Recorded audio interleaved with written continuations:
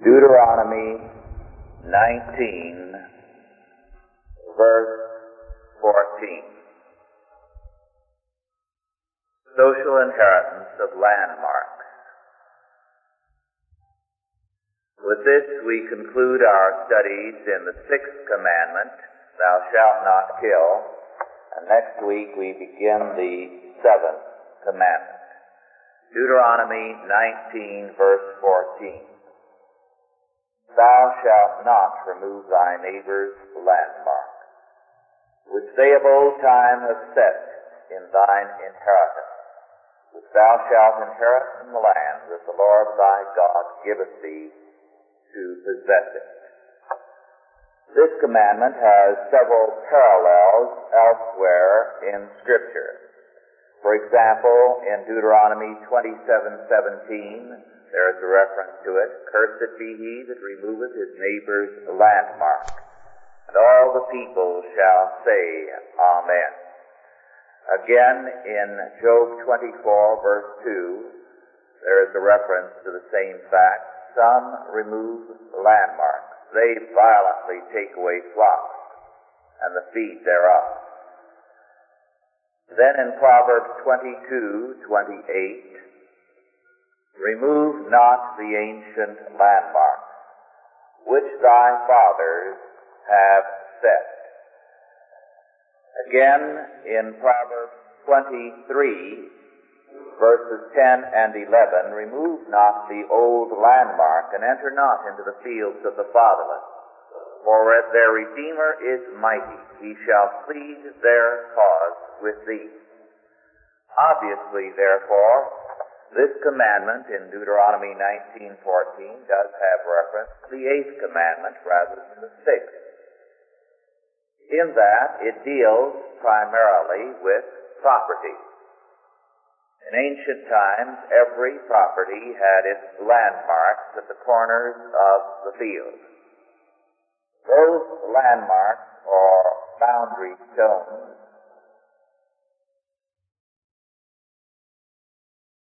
are in order to destroy property lines and expand one's property. The way it was done usually was to go out to the corner of the field at night and move the landmark over, say, 2 or 3 feet. Then plow quickly in the morning at sunrise so it wouldn't appear that it had been moved.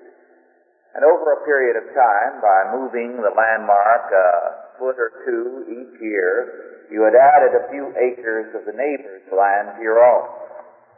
This was called removing the landmark. However, although the reference to the eighth commandment, thou shalt not steal, is very obvious, we do know from Scripture that it had reference to the landmarks of history, of doctrine, of morals, and of similar things as well as property. The references in Proverbs make this clear, and then, of course, in Hosea 5:10, we read, the princes of Judah are like them that remove the landmark. I will pour out my wrath upon them like water. And, of course, the meaning is very obvious there in Hosea, because what he is saying is that the princes of Judah, as judges and as rulers, are breaking down the barrier between right and wrong, between truth and falsehood, between God and Baal.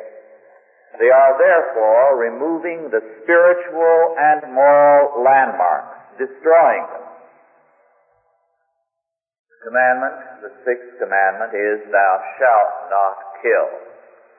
And to destroy the barrier between a truth and a lie, between God and false God, is to murder society.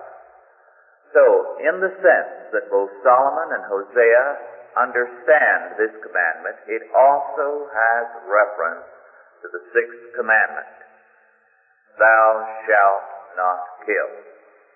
Because it is the destruction of society.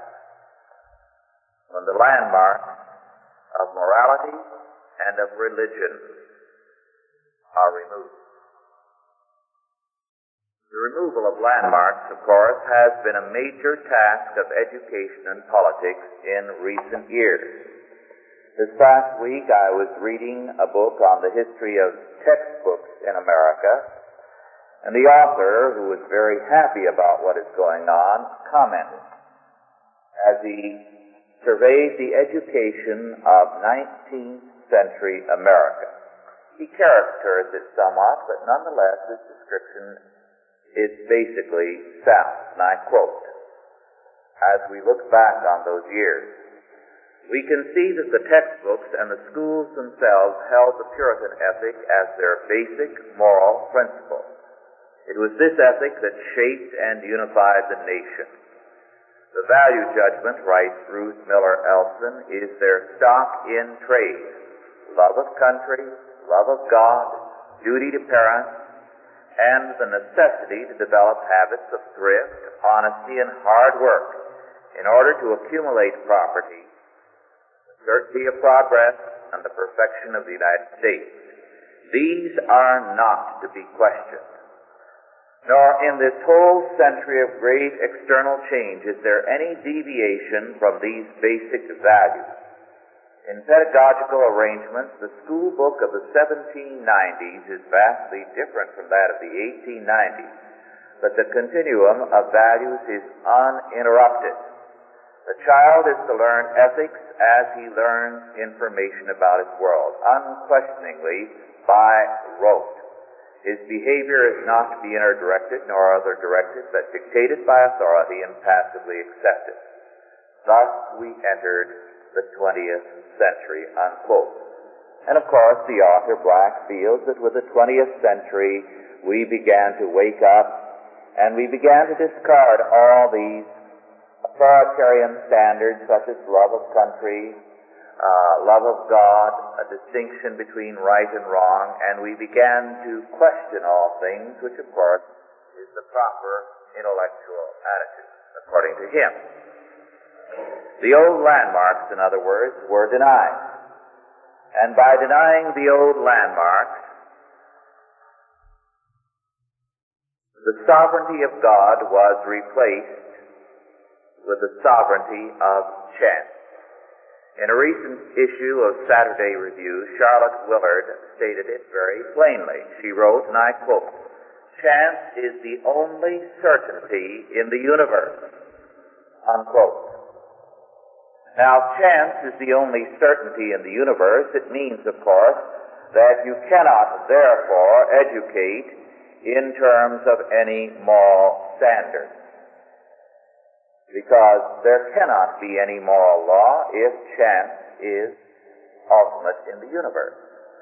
As a result, Charlotte Willard continues as she discusses a recent book, Jack Burnham's Beyond Modern Sculpture, to say, and I quote, Mr. Burnham climaxes his thesis by quoting from Intelligence in the Universe by Roger McGowan and Frederick Ordway. The former is chief of the Scientific Digital Branch, Army Missile Command Computation Center, Huntsville, Alabama, and the latter president of the General Astronautics Research Corporation, London. They prophesy that the intelligent life we may encounter in stellar space will probably be the product of biological evolution, but will be inorganic, artificially constructed, intelligent life. Political leaders back on Earth will soon learn that intelligent, artificial automata having superhuman intellectual capabilities can be built. They believe, in fact, that these automata will take over the earth. Man, in short, will bring about his own transformation from a biological creation to an inorganic concentration of information processing energy. Mr. Burnham concludes triumphantly that the physical boundaries which separate the sculptor from the results of his endeavors may well disappear. The final illustration in the book is a bent upright type arrangement which is labeled God, unquote. Now, the implications here, I think, are very obvious. If you deny God, ultimately, you must deny man. This is the consequence of removing the ancient landmarks. The death of God philosophy spells the death of man. And the reason is obvious to these people. Man is still, in some sense, God's creation. Man still wrestles with the idea of God even as he denies God. So how are you going to eliminate God from the universe? As long as man thinks about God? Why, by eliminating man. So man, to kill God and systematically bring about the death of God, believes that the only thing he can do is to bring about the death of man and replace him with automata, robots, who will then rule the universe and will be programmed without God. Then you will have, with the death of man also, they believe, the death of God. This seems fantastic to us, but mind you, these are not fools, but the prized scientific minds of our day which are thinking along these lines. Man plays God, in other words, by committing suicide. And of course, this is a point made over a century ago by Dostoevsky in his novel, The Possessed. He said ultimately that men who deny God must commit suicide in order to eliminate God from their world. As a result, in the world around us, we are seeing man moving towards that suicide. In law, the old landmarks have been replaced. This has been the work steadily of our courts, in particular of the Supreme Court. Instead of the landmarks of Scripture, of absolute law, we have relativistic landmarks according to the Supreme Court. Almost 20 years ago, Chief Justice Vinson said, the only certainty is that there is no certainty. In other words, there is no ultimate law or morality. Thus, with this relativism, we have a rubber yardstick which measures according to every man's wishes. But men cannot cope with reality with rubber yardsticks. And as a result, we find man increasingly unable to understand the world around him. He has a rubber yardstick, and he can measure nothing. Thus, crime rose very drastically between 1967 and 1969. But the majority of Americans, according to the Harris survey, believe that crime has dropped in that time. This is an interesting fact. Why? They've become more accustomed to riots and campus disturbances, and so it doesn't seem as extreme to them in 1969 as it did in 1967. And so they believe there has been a major drop in crime. This is the majority of Americans. Since they have no objective standard, how can they see an increase? They measure everything with a rubber yardstick. It is not surprising, therefore, in a relativistic world, that people do things not in terms of an absolute law, but in terms of the group. Twice this last week, from totally different sources, I learned that with many people, it is the end thing to be for Bradley. In other words, the only criterion for voting is this the end thing to do? Is it any wonder that we have problems? War against landmarks, as our world is doing, is to war against progress and against hope. In a world of chance, nothing exists but change, meaningless change. Therefore, how can man know the future and educate in terms of the unknown?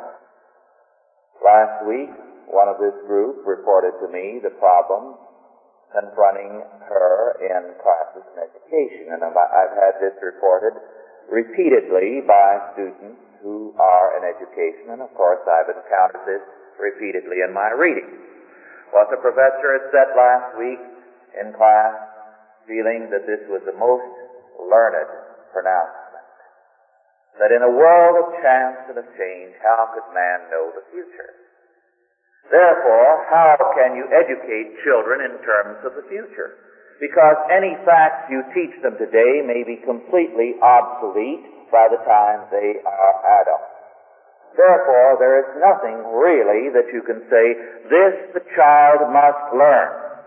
What the child must learn, however, is that we are in a world of change and chance, and must be educated to this. Now, is it any wonder that we have revolution on the campuses? If the child is taught that there is nothing real except chance and change, then it is the duty of that child to wage war against any and every establishment, so that even if his own crowd becomes the in crowd, the establishment, he must declare war on them. And if he becomes the top dog, then everyone must declare war on him, because only chance and change are ultimate. And this is the philosophy of education as it is taught in school after school today. It is your students who have learned their lesson who are doing the rioting. And this is why a non-Christian school has no logical philosophy of education. It has no right to exist, because either it must line up with this philosophy of chance and change, or with a biblical standard in terms of the landmarks of Scripture. In a world without landmarks, every law or landmark is a criminal offense, because it is standing in the way of chance and change. As a result, the moral premise of the Marquis de Sade was, and I quote, "In a criminal society, one must be a criminal," unquote. And this, of course, is the premise of your radical students. They have a moral duty to break the law, because ours is a criminal society. It is dedicated to the old landmarks, and therefore it must change. It must change perpetually, and therefore one must be a criminal in order to overthrow it.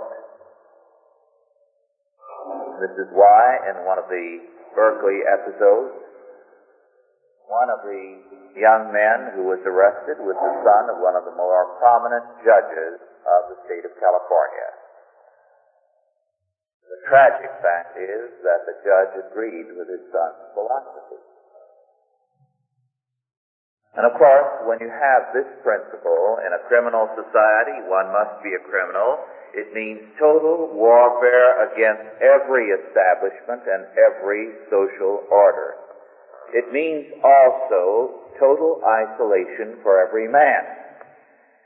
Because if the only thing that is real is chance and change, what is there to link man to man? Jean-Paul Sartre, the existentialist, is thus logical when he says that God is no problem to him, but his neighbor is. Because what contact can he have with his neighbor?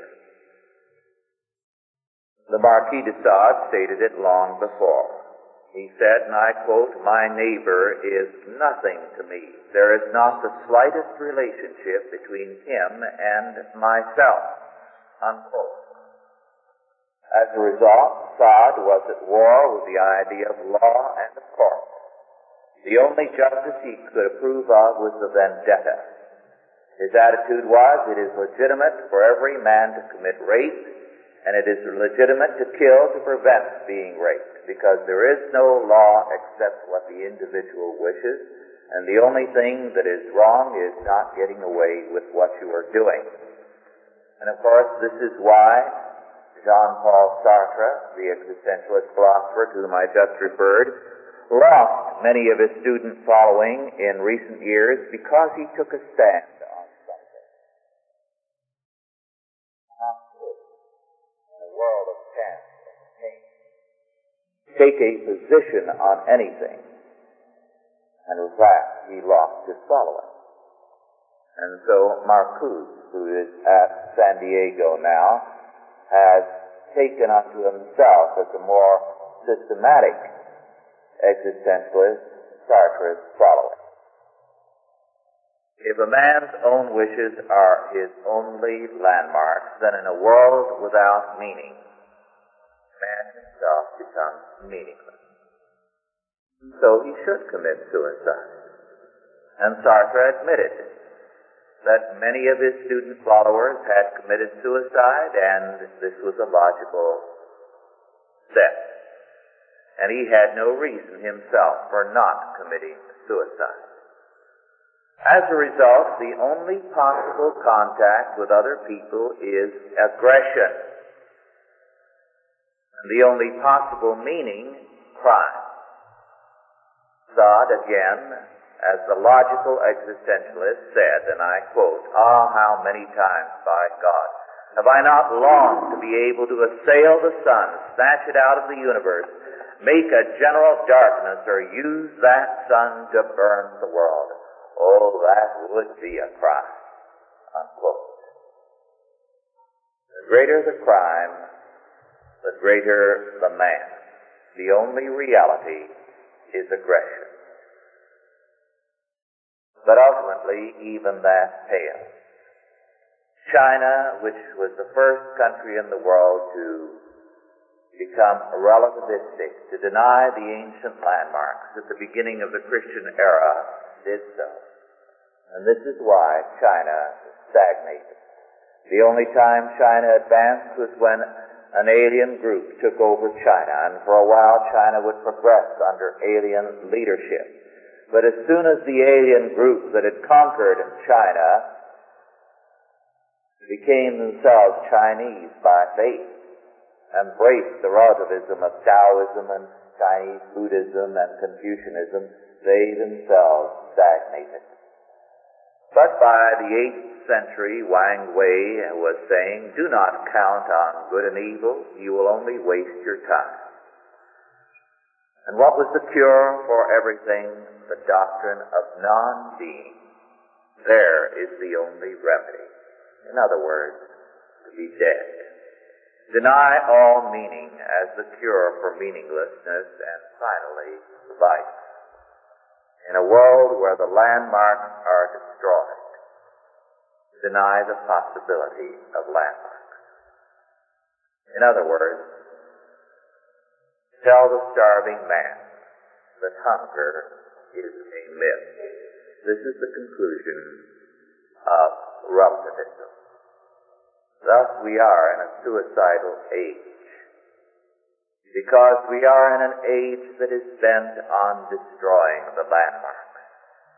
And if it is a crime to alter property landmarks and to defraud a neighbor of his land, how much greater to alter social landmarks, the biblical foundations of law and society, and thereby bring about the death of that social order.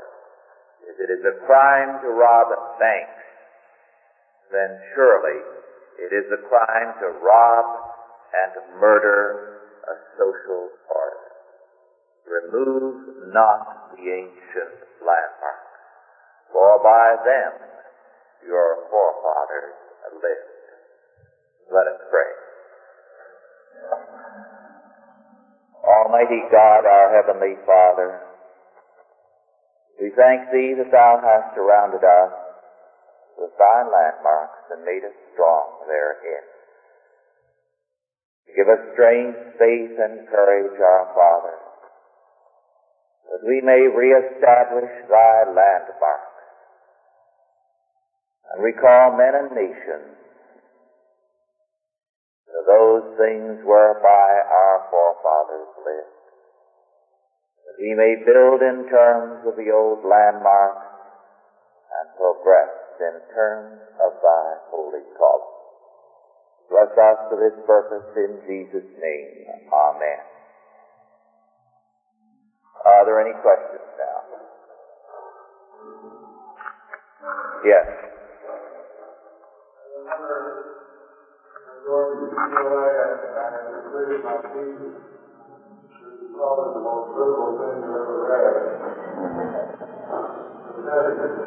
And I was thinking about going to my doctor. Now they insisted, several doctors at the IBL insisted that I go to the University of Columbia because it was the absolute epitome of pain. Yeah. And the way they proved it to me was to say, look at the 50-year lag there is between the University of Columbia and UCLA. Look how far behind we are, how far they have progressed in regards to education, how they have teaching the child this and that. And though I can't specifically remember the specifics of what they pointed out, when I look at my thesis, I think to myself, my goodness gracious, I must have been already there, you know. Yes, they are all dedicated to change, even the smallest of the teachers' colleges. And unfortunately, many of the so-called Christian colleges, really church colleges, are teaching the same thing and don't even realize what they're teaching. Yes.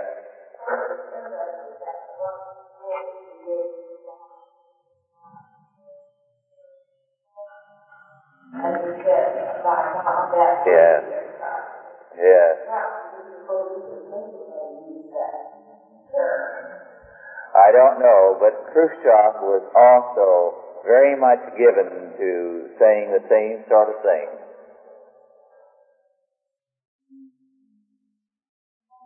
Yes.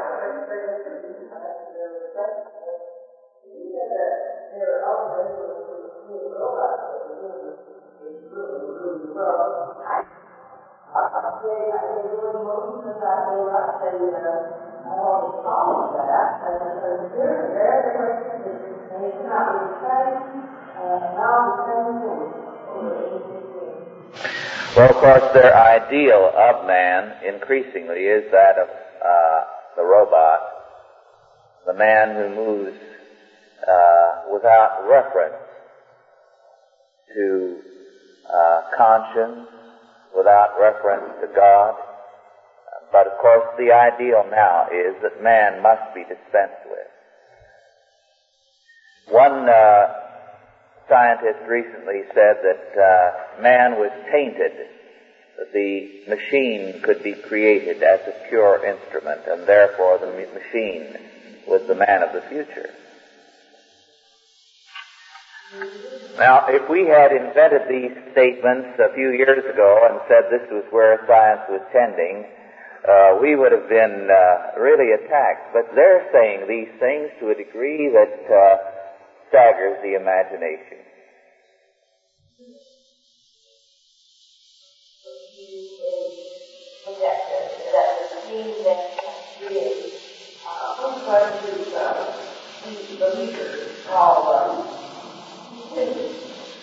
They discuss this. They say that the machine, because it won't have a conscience, it won't have aggression built into it as man does, will not have all the tensions and conflicts that human society has. The machines will be self-regenerating, will manufacture new machines. It will all be programmed. Now, of course, they are talking utter nonsense, but they do believe that nothing is impossible with them. They feel that they are gods who are able to create a totally new world. I have in my Mythology of Science quoted one of the top astrophysicists who says that they will make a new sun when this one wears out, when it dies. Yes. Well, are these viruses under very fundamental basis all of us physical universe itself, the second law of thermodynamics, that says everything runs down the law of heat. Presents one of the perpetual motion machine. No matter how perfect it is, if the machine relies on itself, the entity will cause motion. No, they have gone into that aspect and think they have answers to it. Yes. What's that?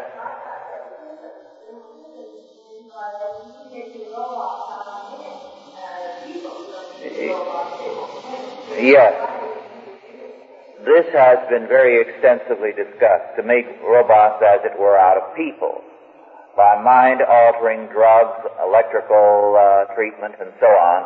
But increasingly, the more recent thinking is that man is obsolete. Yes.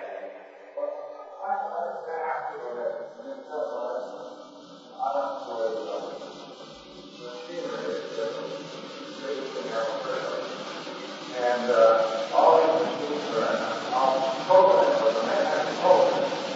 But now the program comes through from Pittsburgh for machine operating in Chicago. Once that big is made, the machine does that again. But where they still have to have magic to do that programming on the lab. But I say we understand how they fit in something themselves. They don't program themselves. Well, they believe they're going to overcome that. Of course, I think they're very, very wrong, but their hopes are unbounded, yes.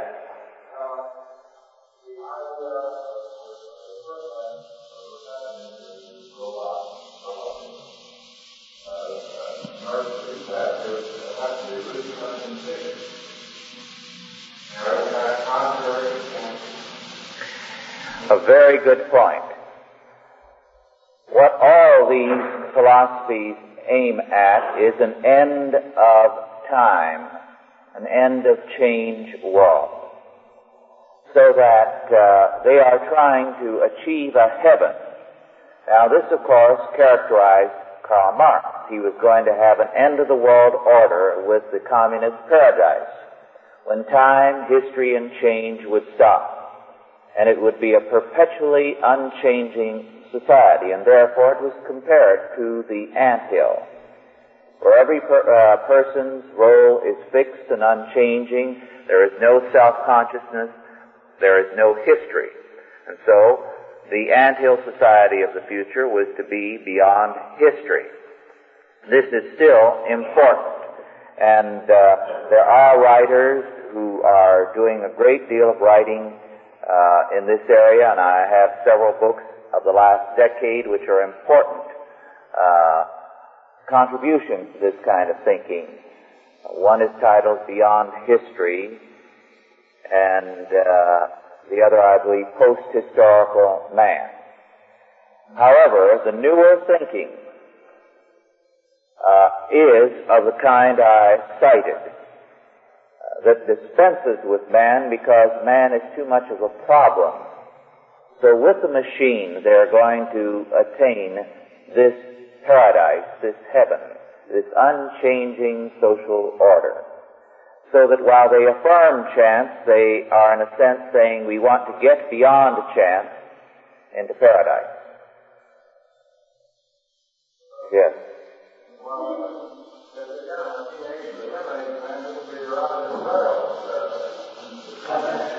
But the point, you see, is, your question is a valid one, but you see, to deny God, ultimately, they're going to have to kill man. Because as long as man is around, they feel that it's inescapable. Man is going to think in terms of God. You remember, as I pointed out some time ago, and as I developed it in my book on Freud, Freud said that man feels guilty. Now, he traced this guilt to the primal horde and to the will to live, which is the will to incest, to parricide, and to cannibalism. So he said, as long as man feels guilty, he's going to try to find God to remove his guilt. So he said, the way to eliminate God and religion is to do so by coming to a medical a scientific answer to the problem of guilt by explaining it in terms of anthropological causes. Then we can eliminate God and religion. Now, this is the primary function of Freud's work. Well, of course, this has been tried for a long time, but for all their attempts, man still tries to think in terms of God. So now, the next step, of course, is to eliminate man entirely. Then, with man eliminated, there will be no one to think about God, and you can say God is dead because man is dead. Well, our time is up.